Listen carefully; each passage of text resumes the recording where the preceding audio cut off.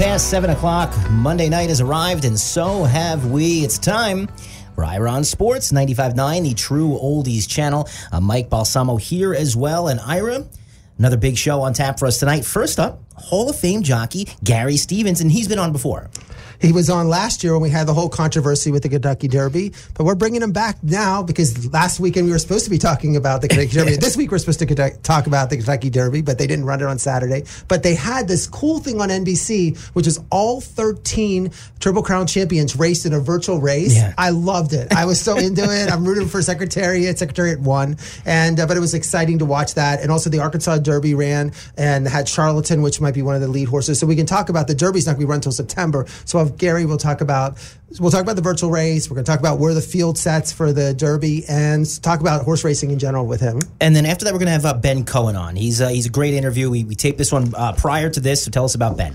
Ben is the Wall Street Journal NBA writer, and he started a book called The Hot Hand, which is analyzing really Steph Curry and can you be hot? Like, is there such thing a hot hand? Like in golf, if you have birdie after birdie, is that a hot hand, or are you just playing one hole at a time? And this whole analysis, and you would think, well, who cares about the hot hand? Well, there's been more people studying this topic. I can't believe, like, scientists from Harvard and Stanford all around the world, people been looking if there's a hot hand. So it's going to be really interesting, and I love this. I love how he talks about this. And we'll catch up with that at probably about 7:45 here on Ira on Sports. So, Ira, first things first, if there was a Mount Rushmore of Miami sports people, it's going to be Dwayne Wade, Dan Marino, and, of course, Don Shula. And we lost Don Shula today. Yes, Don Shula, from his winning, the winningest coach in NFL history, and more importantly, just the class. I mean, just the class that he had, how he ran the team, being the coach for 33 years in the NFL, which is just amazing. No scandals, no problems, no whatever. He only had 2 losing seasons in 33 years. And he had the one team that was the only undefeated team in the history of the NFL. I mean, you would think in 72, people make fun of them doing the champagne, but the fact is it hasn't been accomplished. It hasn't been accomplished since 1970. So there's only been one of all the years there's been an undefeated team in the Super Bowl era.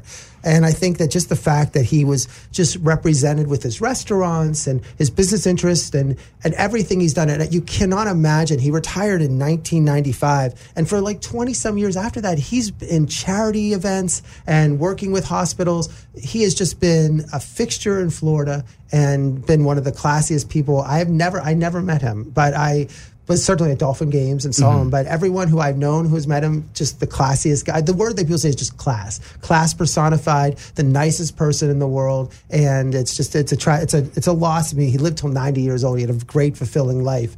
I thought it was interesting. When I was reading about his history, he went to John Carroll University, and then he was from Ohio, and he went and then went to the Cleveland Browns, played for a couple of years.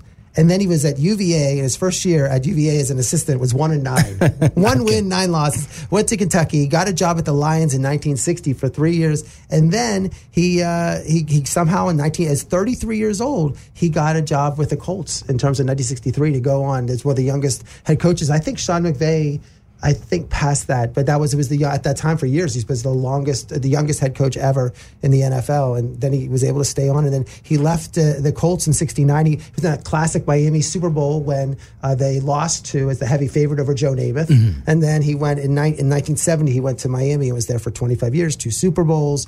They lost in '84 to the 49ers Super Bowl. '85 they lost to the Pats in the AFC Championship game. In 1992 lost to the Bills in the AFC Championship game. But as I said, he's not just the numbers. It's the impact he had on South Florida. And it's a shame because he really left when he retired from the Dolphins. The Dolphins were probably like the Cowboys, the Steelers. Oh, absolutely. At that level. Yeah. I mean, you could be I was in Pennsylvania growing up. People were like, Miami Dolphins were that level. And now, like, they've been a joke for so long that it's a shame that it's just a mess. It's true. I mean, growing up being born in the early 80s, every kid had Dolphins starter jackets in New York. It just didn't make any sense, but nobody was Jets fans as kids. Everyone wanted to be Dan Marino and just loved the Dolphins.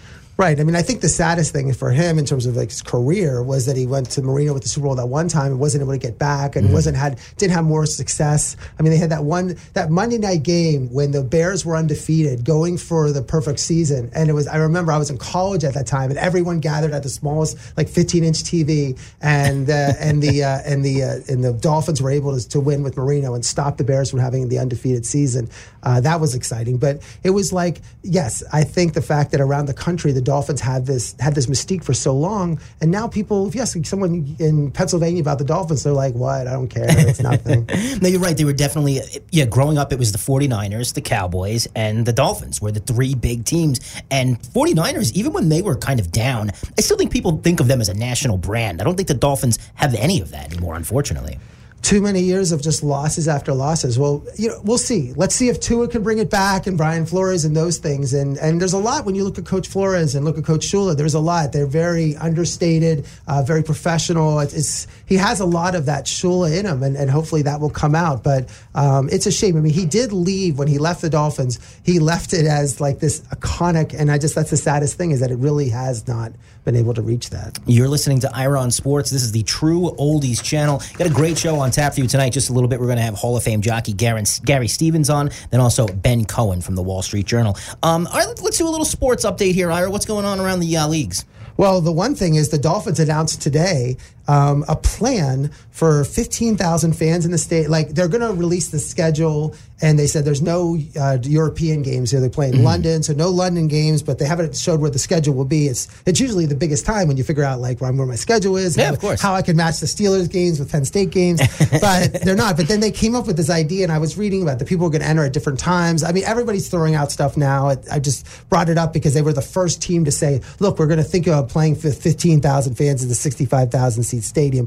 We'll see what happens. But I mean, the league did make that statement where I had been talking for weeks about this whole idea about being in a bubble. None of the leagues now want to do the bubble. Like they don't say they would do with fans, but they don't want to be in a bubble where they have to be in a bubble. The NBA and the NHL said the same thing. So that just throws in the whole Disney World idea and some other things. They don't want to be in a bubble where they can't see their families.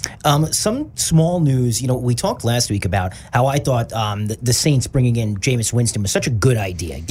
You made the argument, why are people having rookies trusting their franchise to? Get an established guy as your backup. And I feel like the Cowboys got a steal here with Andy Dalton. For $3 million, Andy Dalton has been the quarterback for Cincinnati for 9 years. I mean, I think last year they brought Ryan Finley in. He had no offensive line, no quarterbacks. I mean, remember, he went a number of years. People think the Bengals are so terrible. He, as a Steeler fan, look, they had if it made the playoffs a lot of years. If it wasn't for Vontaze Burfict trying to kill Antonio Brown, Le'Veon Bell, and Ben Roethlisberger, they probably would have beat the Steelers that one year. I mean, they had very good teams, and Dalton is an excellent quarterback. And he's only 30 years old, so it's like I think it's a great situation for Dalton because it's going to do what Bridgewater did. Go in there as a backup quarterback to Dak Prescott and then be able to step in and then get another team somewhere else, maybe. But also, this whole thing with Dak Prescott, I kept saying was like, oh, they'll work it out. He must be wanting $40 million because we know what the Cowboys have offered, and it's $34 million. He was going to make him the second highest paid quarterback after Mahomes. I don't know. There's a point where Dak has got to realize that he's just too much money. And I don't care what a great guy is, but we don't consider Dak Prescott this super elite quarterback like Patrick Mahomes. And there's a point where Dallas might say, you know what, I'm going to take my $33 million and spend it in other positions. I have Andy Dalton for $3 million. That's good enough for us. They got CeeDee Lamb, they got Michael Gallup, they got Amari Cooper at wide receivers, Ezekiel Elliott at running back. Their offensive line is still great. They've upgraded the defensive line and linebackers. They're set to go. They're going to have a very good year, and Andy Dalton is a good quarterback. I think this puts pressure on Dak short term and also not technically long term, but the fact is if they go in, start playing, and something happened to Dak, they have a good backup. I mean, these teams, look, the Steelers showed last year what could happen when you don't have backup quarterbacks. No, absolutely, because the Steelers were a playoff team. If they had someone like Ryan Tannehill from last year, imagine he was coming up behind Ben. That team makes the playoffs. You just missed by a game.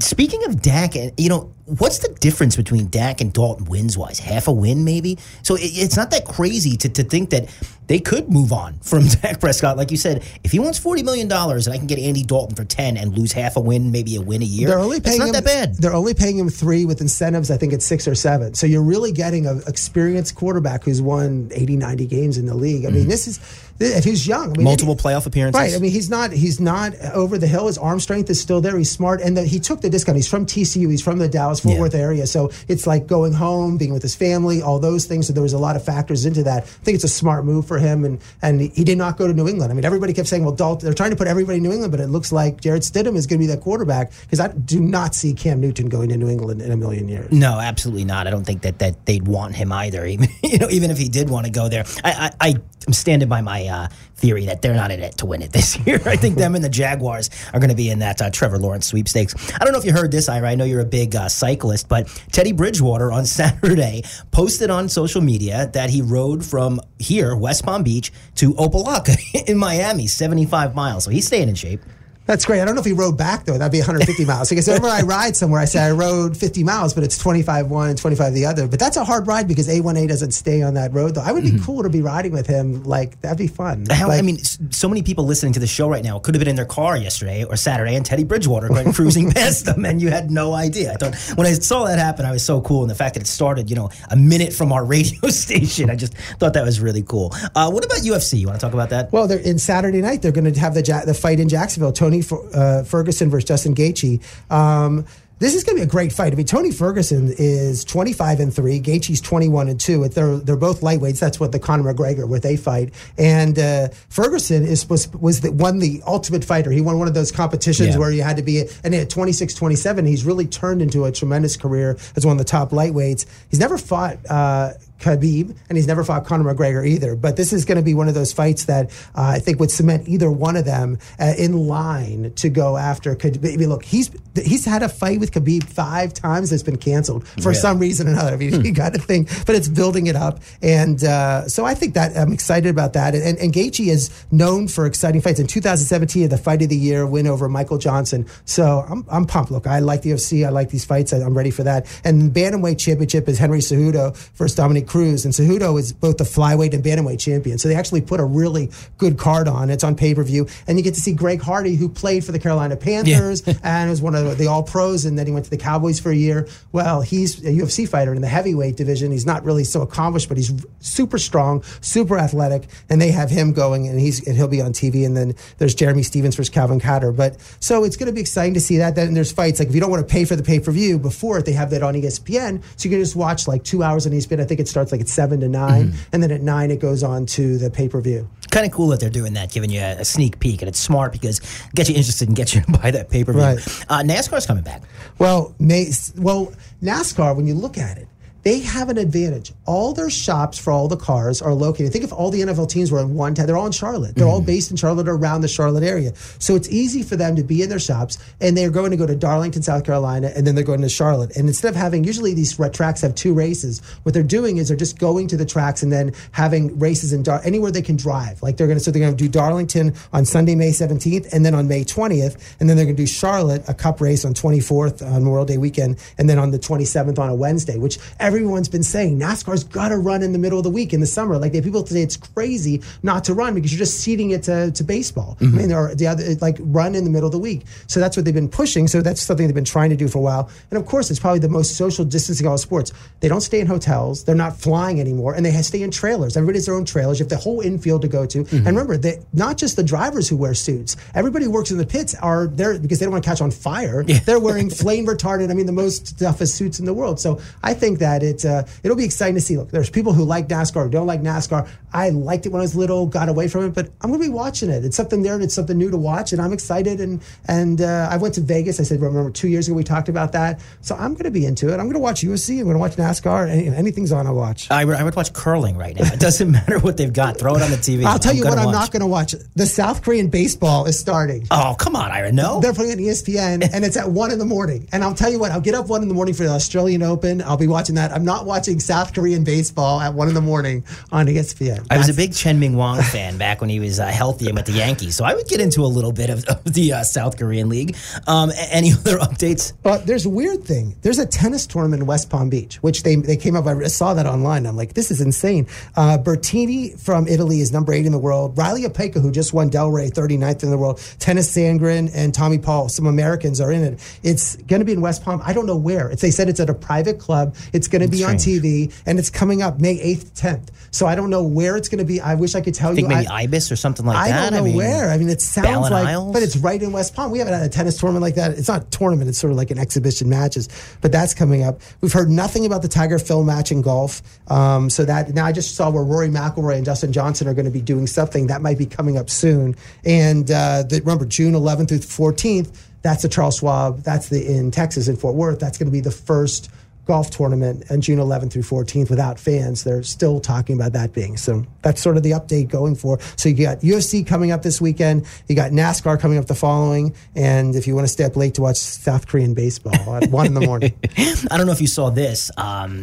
Yesterday, Ricky Fowler and Justin Thomas posted a match on social media playing with all Persimmon clubs. So they busted out the old school clubs, and I think they were at the Medalist in Jupiter, or Bears Club, but they showed them two playing a little match play with the old school clubs. It was I didn't ask Ken Kennerly this question. I saw someone proposed this idea, talking about about the problem with golf with distancing and how the balls fly so much, instead of changing the balls or whatever, saying no tees. Nick Faldo, I think. They found no tees. I thought it was very interesting. I hadn't heard that talked about because, again, you're nervous about these courses because people are out hitting them and they do things. But look, we see if you design the course the right way, then it makes it, you can sort of play around with what you have. So as long as you put the water and where you have to land, and you can have a short course and people are still going to shoot 100.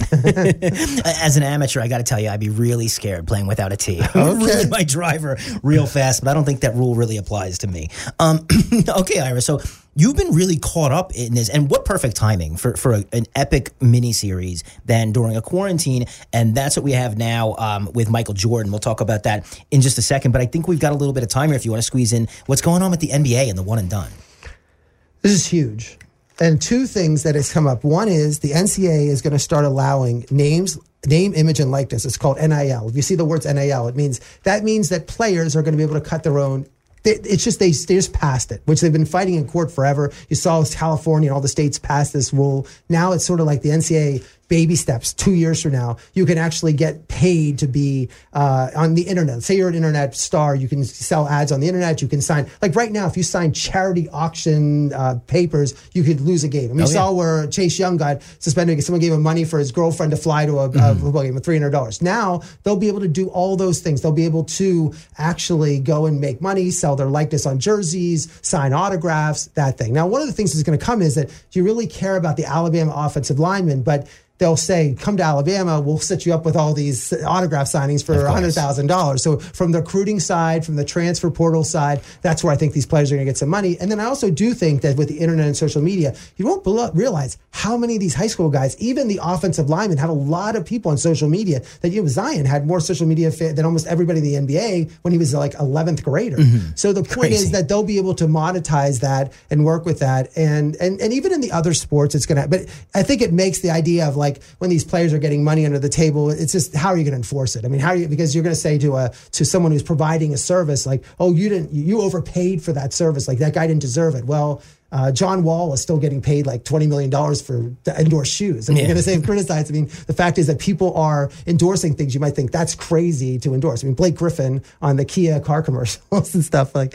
So the point is that but that's interesting. But that dovetails in the fact that the NBA with this whole G League and they call it the Pathway Program, and that's starting out. I mean, we know that LeBron, Kobe, Kevin Garnett, they never went to college, and it all started with Daryl Dawkins in 1975, Bill Willoughby, they were drafted, and then Moses Malone, 74, 75, based upon a 71 Supreme Court case. And for 14 years, nobody was drafted. None of the high school kids were drafted. And then suddenly Sean Kemp was drafted, then Kevin Garnett's been Kobe and Jermaine O'Neal. But back in 2005, they said the league was like, these older players were like, I don't want these high school players like Kawane Brown getting drafted and taking positions when I'm in the league. So they were against it. And then the league's like, we don't want to recruit high school kids anymore. I don't want to go to high school gyms and do that. So then they came up with the idea of the one and done, where it's like, make them go to college, we'll see it. But then the players started going to Europe and playing and then playing in Australia, and now it's come. But right now there's this whole debate whether they should have in terms of eliminating the one or done. But the collective bargaining agreement's not up for a couple of years, and the league, it's between like the agents. The agents are saying we have the medical reports from the high schools, but we don't want to give it to the teams. The teams are like, well, how are we going to draft these high school players if we can't see medical reports? And really, I honestly believe it comes from the players. I think the players are really nervous about having these high school kids coming in. As much as they want to say, oh, look, we're all for players, they don't want the high school kids. Of course not. If you're 33 years old and you're a veteran on a team and you're just hanging on there, you don't want a high school kid coming in and taking your position, because those are positions that would come. So what the league has done, instead of the G League that pays $35,000, they started this pathway program where they're starting to pay players. And now you're starting to see now 4 players that decided we're going to go to college, like UCLA, have decided to go. And some of them are going to make $300,000, $250,000, $100,000. It depends on how good you are, really. And you don't even play in the G League. You're going to be on this team that plays G League teams, plays other NBA teams. It's going to be a whole way. And you're going to be able to get endorsements and other things. But it's a way to keep players here. And I think that's, in the end, it's going to hurt college basketball. You're going to start to see these more and more players are like, you know what, I'm going to go and play in the pros. And then people can see that I'm making, and I think you're going to see a lot of these players. I think it's not going to be just 4 or 5. I think it'll be 15 to 20 players that go into this, quote, pathway team. I guess the opposite side of that is maybe it makes the competition a little better in the NCAA, getting rid of a lot of these kids that are going to be one and dones, in that sense that the superstars are not just going to be popping in and out of the league. They won't be there. And then a bunch of kids that probably aren't getting drafted will be playing. So I feel like it's a double-edged sword here. I don't know what I would prefer. I mean, I know if I was an athlete, I'd want to be getting paid, but I don't know what the effect will be. No, I think, and you got Jalen Green, who's getting paid $500,000, Isaiah Todd $250,000, and every day you're going to hear another one. They might have their own team, and they'll probably play like an exhibition, some NBA, but they'll be ready. They're going to get.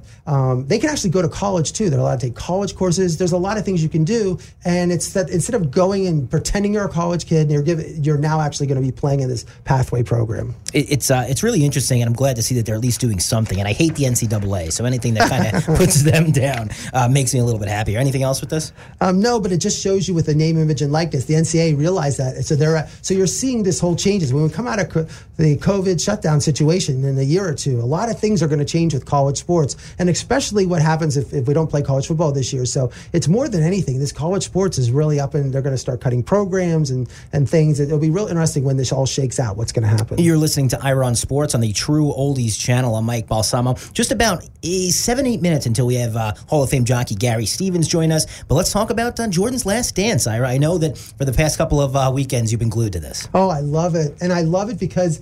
So you lived it.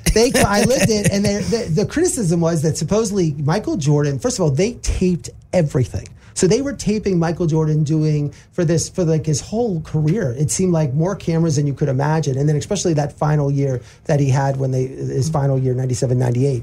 But the insight, and then they did the interviews, and they've interviewed like 200 people. But then the fact that Michael Jordan, the thing about Michael Jordan is that he talked a lot when he was a player, but he sort of shut down after became this stupid superstar. He didn't go into media. He wasn't talking. You don't ever see him do interviews at all. He doesn't talk. Mm-hmm. And then he's now, every Sunday, I get an hour of him talking. And it's his insight. And it's so great to really understand. And he's really open and honest about everything. I just love it, and I think it's great. And someone said, well, he only agreed to do this because he wanted to have the last word, or he wanted to see what everyone else had to say, and he said it. And they're like, and then Ken Burns came out and said, oh, that's not being a good to be a good documentary when you're a producer. You shouldn't give someone the last word. Well, I mean, you want to give the guy the right. Like, I don't care what Ken Burns says. I want to hear what Michael Jordan has to say. And that's what makes it so great. And that's what I love about this. And it wouldn't be this good if you just did a documentary. The fact that Jordan comes in and says, this is what I think about all those things. So that's what I love about this whole thing. There's two more episodes. Anything else on the Last Dance? Oh, yeah. Well, the fact is that the dream team, so this last wing was a whole dream team. And this big thing, if you've been following, is all about Isaiah Thomas not being on the team. And the rumor had always been that Jordan said, I won't play if Isaiah doesn't play. And they've had Rod Thorne on. They had other people talk about it and say, no, we didn't ever ask Michael. Michael didn't say that. And Michael went on yesterday and said, look, I didn't say no Isaiah. But just so you know, Magic didn't want him. Larry didn't want him. Scottie Pippen didn't. Nobody wanted Isaiah Thomas for all their different reasons on the team. And then they started talking. I never knew this. But then they started asking Magic, and Magic goes, I had nothing to do with Isaiah Thomas not being on the team. But you know that nobody else, Michael didn't want him, Scottie didn't. So clearly they keep saying that the whole plan is nobody really said we didn't want him on the team, but nobody wanted him on the team. Like, we had great camaraderie. Our team was great. It was this and that. And the team was amazing. David Robinson, Patrick Ewing, Chris Mullin, Karl Malone, Charles Barkley, Scottie Pippen, Jordan Bird, Magic, and Stockton. And really, Clyde Drexler got on that team, who was one of the top 2 or 3 players in the league at that time. He was great. Over Isaiah. So it's not like Isaiah, and people said, well, Isaiah should have been over Stockton, but Isaiah had hurt his wrist 2 years before. He was a fading player. Like they didn't really need any more players, but I felt like that. And then also, Joe Dumars, if Stockton was going to play, the rumor was that Joe Dumars was going to come, his teammate at Detroit, over Isaiah. And remember, James Worthy didn't make the team. Reggie Miller didn't take the team. Dominique Wilkins didn't make the team. And the only thing that I would criticize, they had Christian Laettner on the team instead of they could have had Shaquille O'Neal. Yeah. But Christian Laettner was so accomplished, won the 2 national championships for Duke, so he got over Shaquille O'Neal. They showed the Monte Carlo practice. The first time I've ever saw that, where it was a scrimmage, and it was a scrimmage game, and it was crazy. And they went, and it's like Magic Johnson's team was beating Michael Jordan's team, and Magic starts riding Michael Jordan like, your team, you're not going to be that good, or you really Air Jordan. And then he just turned it on, and they said that's when Michael took over the league. That's when we realized he was the alpha of the alpha males, that he was better than everyone else. And they talk about this, about the shoe deal with Nike. We're talking about the name, image, and likeness. When he came out after North Carolina, Converse, he went to Converse, and they were going to pay him like $200,000, like, or $100,000. But they said, you're behind Larry, you're behind Magic. He's like, I don't want to be like whatever. And Nike came and said, we're going to make you all this money. We're going to pay you. And they were just paying like $300,000, which was crazy at the time. He wanted to have Adidas, but Adidas goes, we're under transition. We can't sign you. I mean, what a stupid move. We're under transition. So then he signed with Nike, and the rest. And he didn't even go there. His mom was on there saying, I begged him to go to Oregon. I begged him to go there. He went out there, and the rest is history. And they thought they would sell $3 million in shoes in 4 years. In the first year, they sold over $100 million in shoes. And then they went through and showed the finals wins over Portland, and they showed the finals wins over Phoenix. That's sort of second and third. And people don't realize how good these teams. I mean, the Phoenix team had the best record in the NBA. They had Charles Barkley, they had Kevin Johnson, they had Dan Marley, and I mean, everyone said, well, Jordan didn't beat anybody in the finals. Phoenix was a great that was a team. good team. Barkley was the MVP of the league, and it was 2-2, and they were up 3-1. Phoenix won Game 5 in Chicago, and then they had to win Game 6, like they did in the Jazz series. They win Game 6 in Utah, and then in the Portland series, it was Portland had Clyde Drexler, Terry Porter, Jerome Kersey, Kevin Duckworth. That's the series when you see about Jordan when he made all the threes at the beginning, and he puts his hands like to Magic Johnson, like, look, I made all the. You showed in that when Michael Jordan was talking, I was like, anybody I think should just, this is on ESPN, you should just watch these things, they're amazing. But he said he was upset that Drexler, people said it's Drexler and Jordan, it's Drexler and Jordan. He goes, I wanted to show him. Like, he always was just so competitive, and I love that ad. It was just great to watch that. We do have to pick up on this next week, Ira, because we've got Gary Stevens coming on right now. So let's get to Gary Stevens here on Ira on Sports. Thanks a lot. We have Gary Stevens, Hall of Fame jockey, a 3-time winner of the Kentucky Derby, 3-time winner of the Preakness, 3 times in the Belmont, an 11-time Breeder Cup win. Thanks a lot, Gary, for coming on Ira on Sports. It's my pleasure. Always good to be across the country and on the airwaves at this time and during this pandemic. Well, we're broadcasting, of course, from West Palm Beach, so we appreciate you coming on. But the reason, I mean, this should have been, like last year you had the same weekend, the same week, Monday, we had you on talking about the whole controversy with the Kentucky Derby. This year, no controversy. Of course, the Derby's not being run, did not run, and is going to be run in September. But so we'll just give just your feelings about the whole horse racing season and everything's been pushed around. Just your commentary about everything.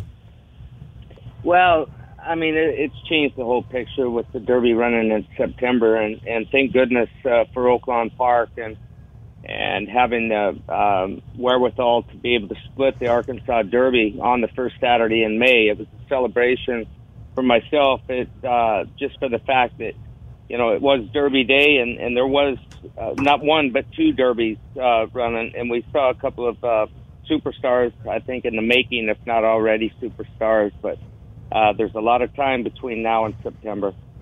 Yeah, I mean, I was excited for the Arkansas Derby, and this horse, you hadn't seen. Charlatan had run 2 races, but people kept talking about how fast the horse was, and then just wire to wire at the Arkansas for that first race. What do you know about Charlatan, and what you had to be impressed by that performance? I was impressed with Charlatan before he ever ran. He's one of those horses with a presence that just watching him canter in the morning, there's something about him, and when he would walk by Clocker's Corner at Santa Anita, he was one of those that, you may be in mid-conversation with somebody just shooting the bull a little bit, and you look up and see this big, magnificent colt. Even though Baffert says he's smaller than Justify, he's comparing him to Justify, which is pretty good in itself, but he's one of those that you just do a double take and go, who's that?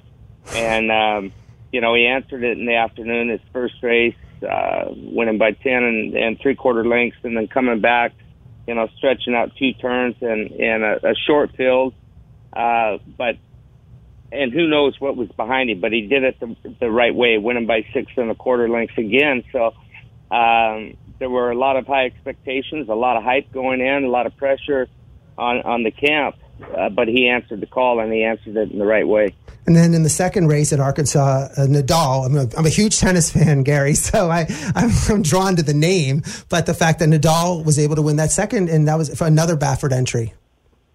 Well, he's named right. I'll tell you that. I'm a huge tennis fan as well, and a huge Nadal fan, not only on the tennis court, but on the racetrack. And I thought his performance, just because of the circumstances and the depth of the field, was a bit better than Charlatan, but Charlatan wasn't tested in his race whatsoever, so we don't know what's in the tank with him. But Nadal he's answered every question. He loves the battle, and he's tough to defeat in game, set, match. He hands it to him.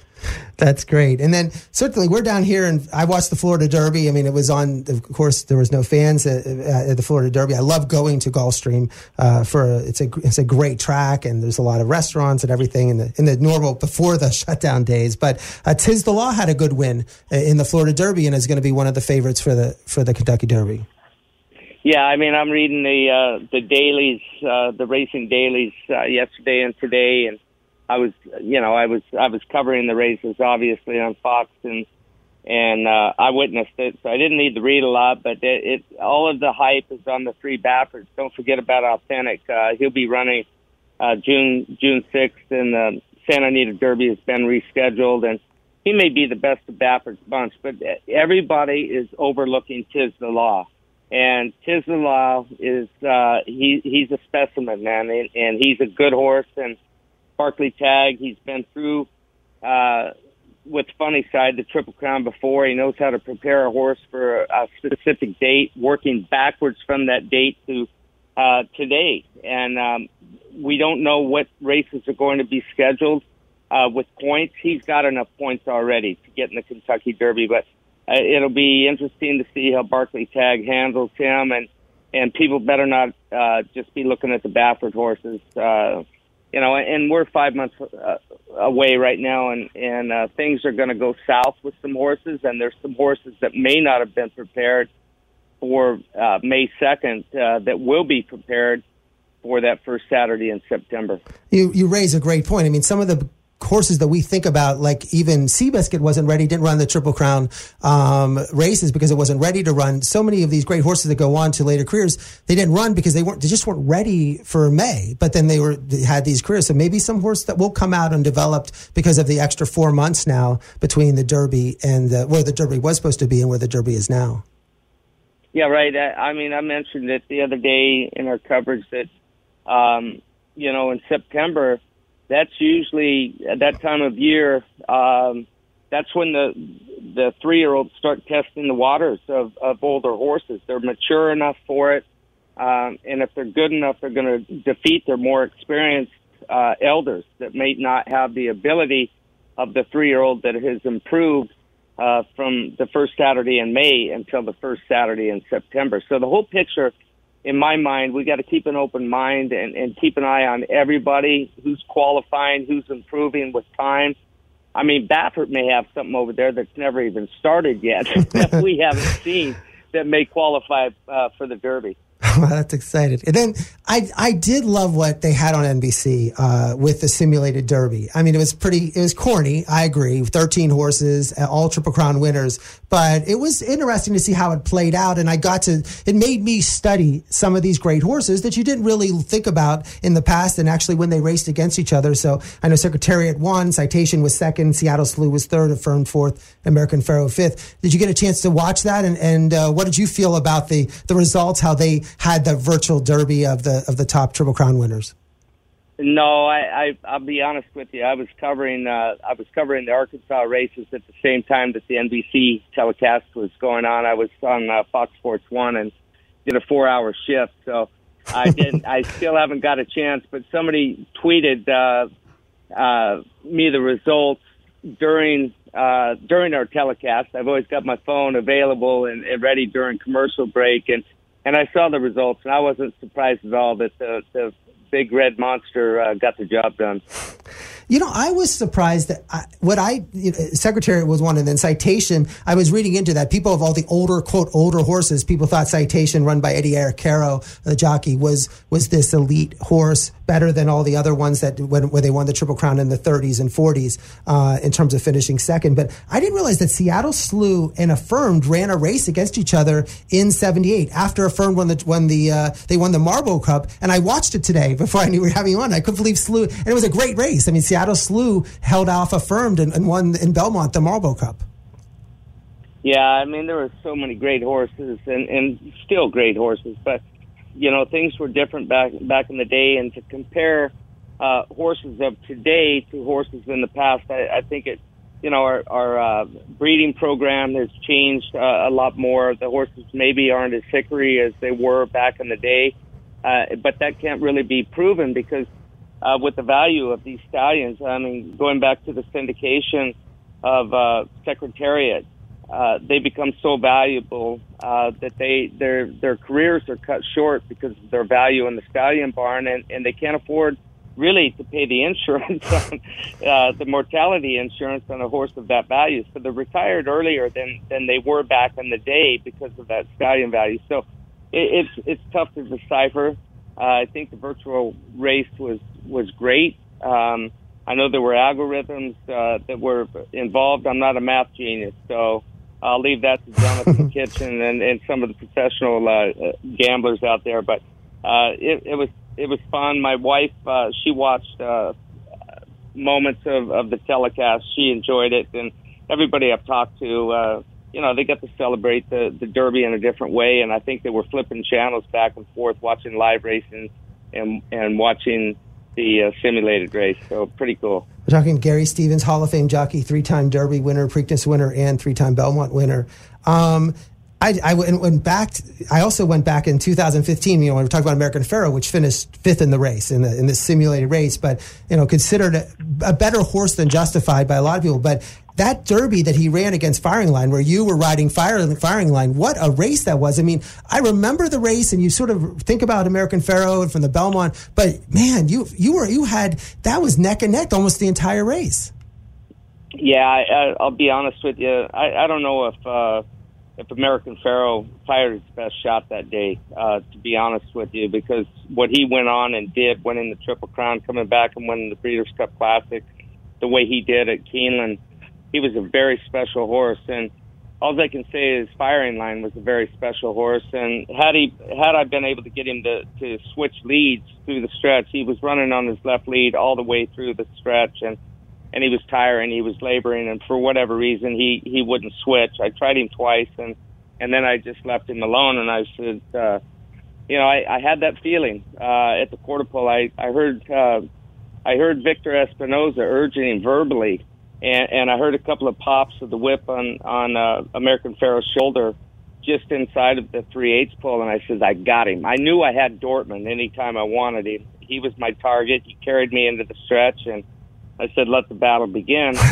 And I thought I was going to win my fourth Derby off of, you know, being off for 9 months with a knee replacement and stuff. And coming off of that hiatus, it was pretty cool to at least have that feeling. for about 25 seconds through the stretch. And when American Pharoah finally got in front of me, firing line, he was fighting back gallantly, but just wasn't meant to be. And then also, I mean, now people are stuck at their home and they're watching movies. And it seems like every time I turn on demand, like Seabiscuit comes up. And you actually you played jockey George Wolfe in Seabiscuit. So you're a famous actor too, besides being one of the greatest jockeys of all time. And to talk a little about being in that, because I think, I mean, it's amazing how many people I'm talking to about horse racing, like, oh yeah, just watch Seabiscuit. Like, I think everybody's been watching Seabiscuit. So the it was back in 2003, but it still came back now and people are watching it. Yeah, it's a movie for the ages, and we could kind of feel that when we were watching the dailies filming it, and I was new to it. I loved it, and the best part about it, I met my wife the first day of shooting. She was a production assistant, and actually took me at 5:30 in the morning.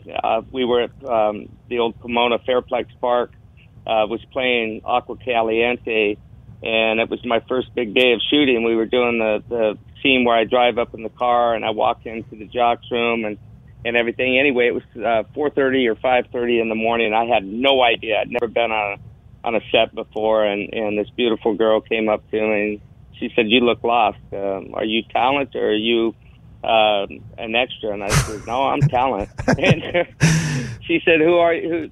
Who's your character?" And I said, "George Wolfe." She said, "You're doing makeup in 15 minutes. I'll show you to your trailer and then makeup." And we wound up getting married 4 years later, and we have a beautiful 11-year-old daughter, soon to be 12. She was born on June 4th, the day after the after the Belmont Stakes. So she's a Belmont baby. Oh my gosh, that's just an amazing. That's a great story. I wore the story about Seabiscuit was that War Admiral won the Triple Crown that year, and then they actually had a match race, I guess, between that's what you saw in the movie between War Admiral and Seabiscuit. But that was such a great movie, and I just can't believe how many people are watching it. And you had such an active role in it, but you haven't done any acting since then, or have you been anything else since Seabiscuit?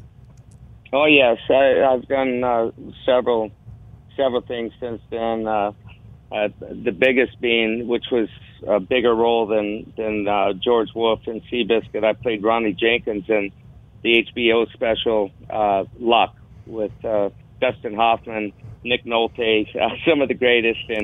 And unfortunately, we were canceled after the first year because of a couple horses and the animal rights people coming in and getting us shut down. But we had already filmed 3 episodes of the second season, and it was, if you haven't watched it, get on your Netflix or whatever and check out Luck. You'll appreciate it. You'll like it. And my character, Ronnie Jenkins, it'll tell you a lot about my comeback after filming. When I was retired and doing television analyst for NBC and also HRTV at the time, I stopped doing that to be a full-time actor for over a year. And when they canceled this, my character kind of came into play, and I figured I needed to get my life straightened out and get back to race riding. So there's a story behind the story. Gary, I really appreciate you coming on Iron Sports. This is just tremendous to have you on. The story about Kentucky Derby is great, and your analysis of the Derby field. So I'd love to have you come on again, maybe in the fall when we start. It's weird to say when we race the Kentucky Derby in September, but would love to have you back on another time. And thank you again for coming on Iron Sports. Great stuff from Gary Stevens. Let's talk to Ben Cohen now from the Wall Street Journal. Hi, this is Ira from Iron Sports. We're talking to the Wall Street Journal NBA reporter, but author of the book called The Hot Hand, Ben Cohen. Ben, thanks for coming on. Thanks for coming on Iron Sports. Thank you for having me.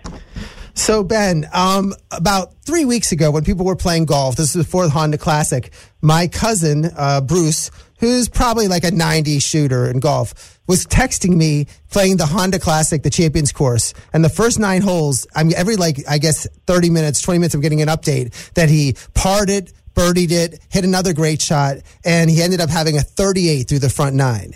Would you say that he had the hot hand then, or was that wrong? I would say that maybe your cousin was lying about his score, first of all. But no, I think that's a classic example of the hot hand. The hot hand is this psychological phenomenon that has always been studied through basketball. But the reason why it's been studied through basketball is that it applies far beyond basketball. I mean, it applies to everyday life and how we make decisions and human behavior, but it also applies to golf. And I think that many of us who have ever golfed have been fortunate enough to have those days when the pin looks huge, right? And the hole when you're putting looks like a helipad, and like, you know that you are playing well and you are going to play well. And I think that's, that one of the questions at the heart of this book that I wrote is like, is that phenomenon real? Should we trust what we see and feel, or should we behave differently? And then you center it on Steph Curry, and that's a good person to center it because there could be no one hotter sometimes when he's hot, when he's usually always hot. And you talked about that game in the Knicks when he was before he played at Madison Square Garden, I think in his third year, he was averaging 18 points a game, taking 5 threes a game. But in one game at Madison Square Garden, he scored 54.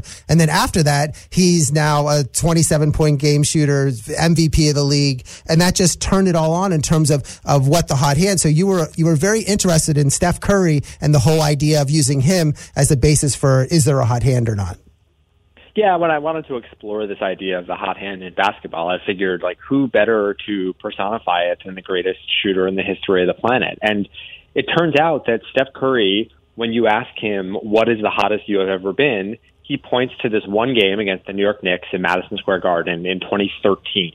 As you said, he scored 54 points. He made 11 of his 13 three-pointers. This was kind of the game that was an epiphany for everybody involved. It was the game that changed his life. It was the game that changed the fate of the Golden State Warriors and really the future of the NBA. Now, you gave some of those stats. I think we all know he's won 2 MVPs since then. The Golden State Warriors have won 3 of the last 5 championships. But what I really wanted to know when I was talking to Steph about this magical game was, does he know when he is going to get hot? I think we're all familiar with this feeling, this universal phenomenon of the hot hand. And I think one of the curious things about it is that we never really seem to know how we are going to get hot, right? If we could know that, we would try to optimize for those situations. So when Steph Curry and I were talking about this game against the Garden, when he just couldn't miss, I said to him, like, do you know when you are going to get hot? And what he says is that he doesn't know when it's going to happen or why or how or where it's going to happen. But once it does happen, you have to embrace it. And this game happens to be just the perfect example of that. The Warriors had gotten into a fight the night before. Steph Curry missed the bus that he usually takes going to road games. He ended up taking another bus, and that bus got pulled over on the way to Madison Square Garden. He woke up that morning with a $35,000 fine, and yet, like, still, this was the game when everything broke his way. So it's a really nice reminder that once it does happen, once you do get hot, you have to embrace it. And then there was a game when I was in law school. I must have spent, I guess, every quarter I could find on the NBA Jam. And we actually, one of my good friends is Mike Izzolino, who played for the Mavericks, and he was part of the game. So he's famous. He's now a coach at Robert Morris, but because he was an NBA Jam, he became famous. But you interviewed the author, Mark Tunnell. I'm not the author, the creator of the game, Mark Tunnell. And in part of the game is the hot hand, where if you make one shot, you get another shot. And in just the whole story of Mark and the game and the whole concept of the hot hand was symbolized in that game, NBA Jam. Yeah, so Mark Turmell is like one of the great video game designers of his generation. And when he was a kid, he loved 3 things. He loved basketball, and he loved games, and he loved fire. He was actually a bit of a pyromaniac. And when he grew up, he would grow up to combine these 3 childhood loves into the biggest hit of his career, and that game was called NBA Jam. And so, when I grew up, I played NBA Jam. I'm basically the same age as Steph Curry, and he played NBA Jam. Everybody played NBA Jam. What I did not realize until writing this book was that NBA Jam was one of the most lucrative, successful arcade games ever. It made $1 billion in quarters in its first year of existence. Not a million, $1 billion with a B. And the question is why, right? Like, why were we so obsessed with this game? Because NBA Jam, if you remember, was a really weird game. It was modeled after like a sci-fi game set in a post-apocalyptic society. You could like jump over the basket to throw down dunks. You could push people. You could put up threes from half court. It was super bizarre. What I think is that, the great superpower of this game was what happened when you made a few shots in a row. You were heating up, and then you were on fire. And I think that what Mark Turmell did was he single-handedly brainwashed a generation of impressionable young minds into believing the concept of the hot hand, that like once 3 shots went in, you were going to make a fourth. And like that resonates to this day. Like I think that if you were to ask anyone who played NBA Jam, do you believe in the hot hand? They would say yes, and probably they would say yes because they played NBA Jam. But then you translated your book. I mean, I was expecting Curry, more basketball, but then there's this we're talking to Ben Cohn, author of The Hot Hand, just a tremendous, exciting book. And it is a perfect book. I mean, it makes you think. I mean, I put down the book after almost every 10 pages and just thought about what you're writing. Because in your own mind, you're thinking, wait, do I think there's a hot hand or do I not think there's a hot hand? But you go to people like Rob Reiner, directors, Rebecca Clark, who's a composer. And then you talk even just about Shakespeare and saying, well, other artists in their life get these hot hands, but you have to be able to take advantage of the hot hand. Whereas if Steph Curry was hot, but he wasn't allowed to take threes, then he doesn't really have the hot hand. You have to be able to situation. And if you could just tell a little about the Shakespeare story, because you talk about where he was writing during the time of plagues and the pandemic, which we're having right now. And I just think it was so timely. And I mean, of course, you wrote this book way before you knew about the coronavirus. But the point is, the story about Shakespeare was just fascinating. Yeah, it's one of the few times where I wish I were not timely, right? I was not expecting to write this book into the heart of a pandemic. But, when Shakespeare scholars have looked back at his career and they've tried to understand how he wrote, for a very long time, they thought that he just, was a regular, metronomic writer. It turns out that was not remotely true. He ran hot and cold. He wrote in streaks.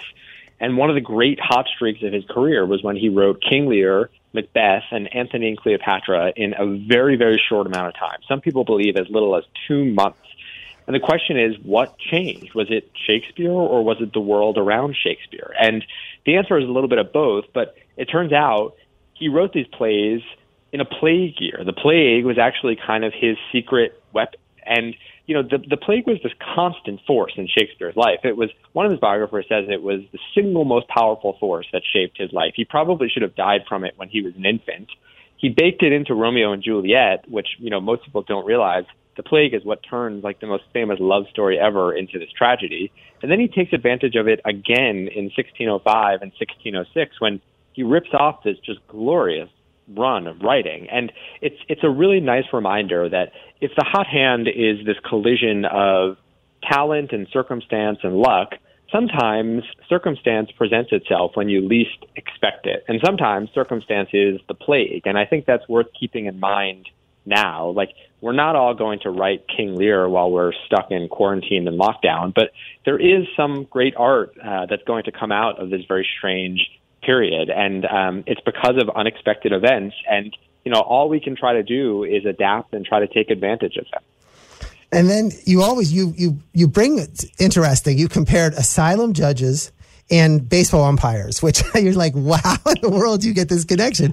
But the point was that a baseball umpire, like you said, Bill Miller, who has the big widest strike zone, if he calls a strike on two times, so he calls 2 strikes, the third one, even though it's probably a strike, is more likely going to call a ball because he doesn't expect it to be 3 strikes. And you said the same thing with an asylum judge, that an asylum judge, if he grants asylum to 2 people, the third one, even if he has the better case than the first 2, the asylum judge in his mind says, I've just granted 2, I got to say no to a third one. So explain that connection between the asylum judges and the baseball umpires.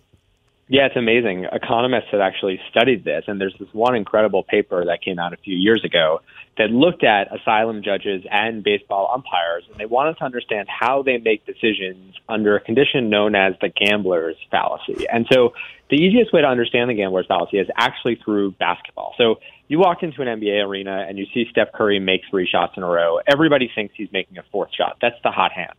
But if you walk into a casino and you go to the roulette wheel and you see red 3 times in a row, what research has actually shown is that most people bet on black the next time, and that's the gambler's fallacy. And the difference there is the one of control and whether or not we bet on a streak to continue or to end.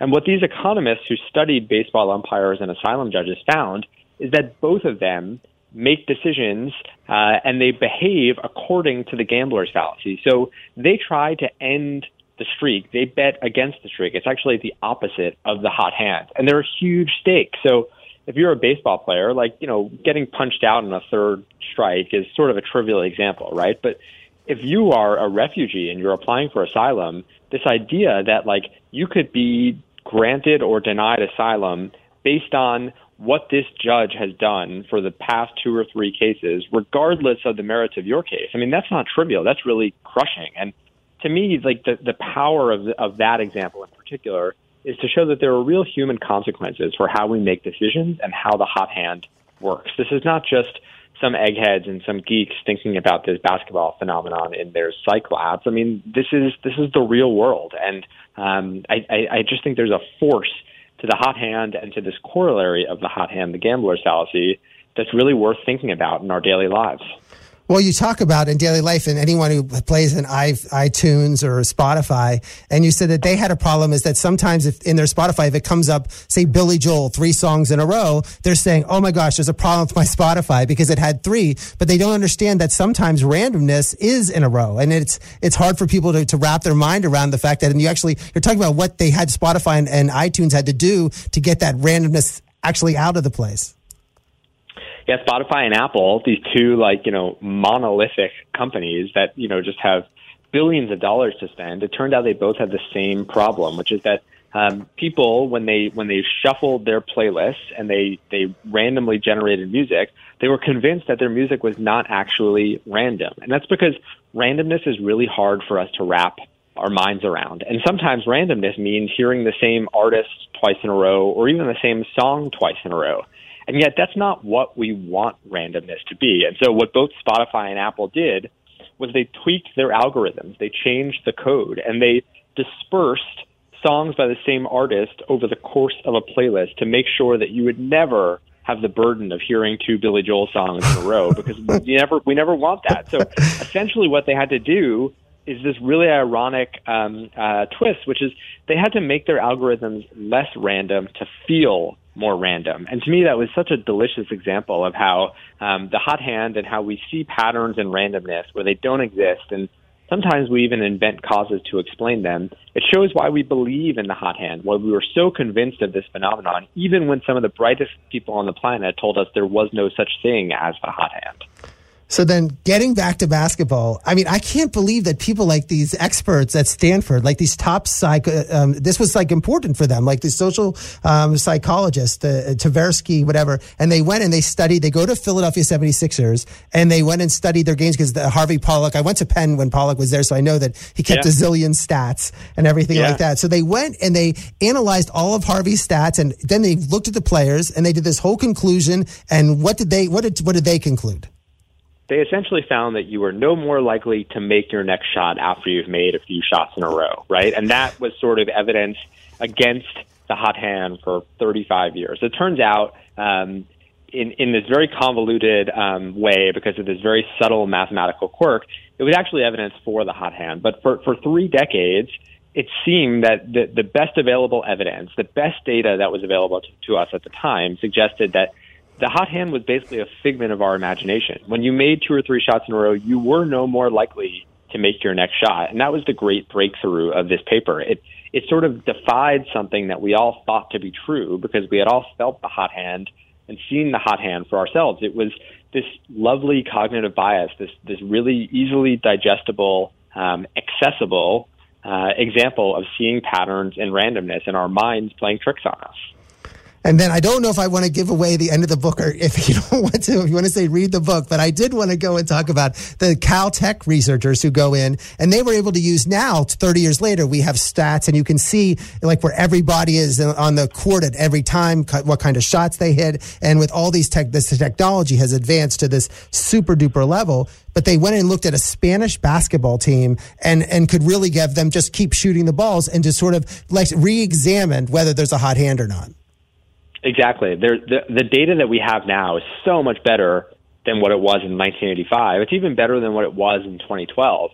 And that new data and new ways of thinking about that data has led us to change our minds about the hot hand. And it suggests that our intuition actually may have been right on this one, and maybe there is such a thing as the hot hand. So at the end of the book, you will have sort of been presented with both sides of this case, and you can kind of be like a jury. You can take the evidence and you can see what sticks, and you can sort of toy around with this idea for yourself and see where you land. And I think that's the really fun thing about thinking about the hot hand. There are really smart people on both sides of this debate, and sometimes you just have to think about it for yourself and try to apply it to your own life and figure out what you think. I mean, that's sort of the beauty of this world of ideas. And then I loved how in the book, though, you used Craig Hodges, because they finally went and looked at all the three-point shooting contests. And Craig Hodges once won a fantasy basketball league for me, so I'm really partial to him. Oh, so you're partial, sure. It was like, but by looking at Craig Hodges, like at first they said you can't have the hot hand, and then did, but it was like that just watching Craig Hodges, who was one of the best three-point shooters of all time, shoot, and in the three-point shooting contest, that gave them the ideas that, well, maybe when he's hot, that's part of his game. Like he does have the hot hand because we're the reversion to the norm, or however you want to explain that. Yeah, Craig Hodges plays a crucial role in the history of the hot hand, which is that these two young American economists in Europe, Josh Miller and Adam Sanjurjo, when they were looking at the hot hand, when they were looking at three-point contests in search of evidence for the hot hand, they watched Craig Hodges and they basically said, like, there's no way that Craig Hodges is not hot here. And yet, when they looked at the data, that's exactly what it said. So it made them rethink the math behind the hot hand, and it led to this new conclusion. But I have to say, my favorite thing about the hot hand and Craig Hodges, which I did not realize until writing this book, was that he won the three-point contest in 1991, 1992, and 1993. And then in 1994, you might remember, he was not in the NBA anymore. And yet he was invited to the three-point contest that year at All-Star Weekend, because the thought of having a three-point contest without him was so unimaginable. I mean, can you imagine that happening today? It's like bringing it's like Dwayne Wade back to the dunk contest now or something. It would be crazy, and yet it was like totally fine when it happened. We're talking to Ben Cohn, author of The Hot Hand. It's a book, I think it's coming out this week, so you can order it on Amazon, Kindle, everything. It's phenomenal. I mean, everybody's at home for another month, and you're looking for an interesting book to read. This is a great book to read. It's going to make you think. And if you don't even like basketball, this book is interesting. You have stories we haven't covered about Raoul Wallenberg and everyone else. And of course, we talked about the Shakespeare story, but there's so many different stories in here. And I wanted to ask you about baseball, though, because the stats on baseball are amazing in terms of they can actually look at how people are throwing and how they're doing. And I just was wondering, could someone have a hot hand because they're in the groove and they actually feel like they're throwing correctly? Their mechanics are perfect, and that's what then gets them in the hot hand. And then when they like sit down, like maybe like one inning, they're perfect because their mechanics, they know exactly how to throw the ball and release the ball. And now with these stats, they're able, with the pictures and the angles, they're able to show what you're at a millimeter off in throwing in the second inning than you were in the first. So suddenly you don't have the hot hand, but your mechanics are a little off. Yeah, I mean, the interesting thing to me about baseball is that there's essentially a defense, right? Like if you are a pitcher and you think you're hot, well, like what happens if you go against a batter who's really hot? Like you could let one pitch slip and it's the wrong, it's a fastball down the middle when you want it to be on the outside corner, and suddenly you're no longer hot. I mean, I think it's mostly been applied to hitters who feel like they're in the zone. I mean, I used to play baseball and I could feel that for myself. There were some days when the ball looked like a beach ball, and also there were some days when it looked like a golf ball, and those days were terrible. But that's sort of the interesting thing about baseball and basketball, is that there are people who are designed to stop your momentum. In basketball, they can call a timeout, or they double team you, or they change the defense, right? In life, life doesn't work like sports. Like if you're a movie director, if you're a writer, if you are a songwriter, and you feel like you are hot, there's no one who is trying to stop your hotness, right? They're actually trying to make you even hotter. If you're a movie director, they send screenplays your way, and actors want to work with you, and producers want to throw money at you. And I think that's when we get back to that idea of circumstances and how we could take advantage of circumstances to get hot. I mean, baseball, there's a team that is trying to stop you. They're trying to beat you. There are not teams that are trying to beat you in real life always, right? I mean, sometimes there are, but many times there are not. And I think it's probably a good thing that not all of us grew up to be professional baseball and basketball players, because we can take advantage when we feel hot. Amazing. The book made me think. It's called The Hot Hand from Ben Cohn, The Mystery of Science and Streaks. I know you're really busy, Ben, and so thank you. I appreciate you for coming on Ira on Sports. Great stuff all around, Ira. So, what are we doing? What are we doing this week? What's the plan as we try to keep our boredom levels down? Well, no. Again, you got the UFC to fight to watch this weekend, which will be exciting. See what everything happens, and I think next week I have we're going to have Joan Ryan. She wrote a book called Intangibles: Unlocking the Science and Soul of Team Chemistry. This book is great. Like, I love this book, and she's going to be on next week to talk about it. She's from the San Francisco Examiner. She wrote a book that was considered one of the top books in the history of one of the top 100 sports books ever. And this book itself is neat about team chemistry. We can talk. She interviewed Barry Bonds for 4 hours. Okay. Wow. I mean, the longest interview that Barry Bonds has ever given in his entire life. And it's about thinking that he's the team cancer and actually came away with a different thing when you read the books. I cannot wait to have her on the show. It's going to be great stuff. We are out of time, though. On behalf of Ira, Mike, let's talk next Monday night. It's Ira on Sports.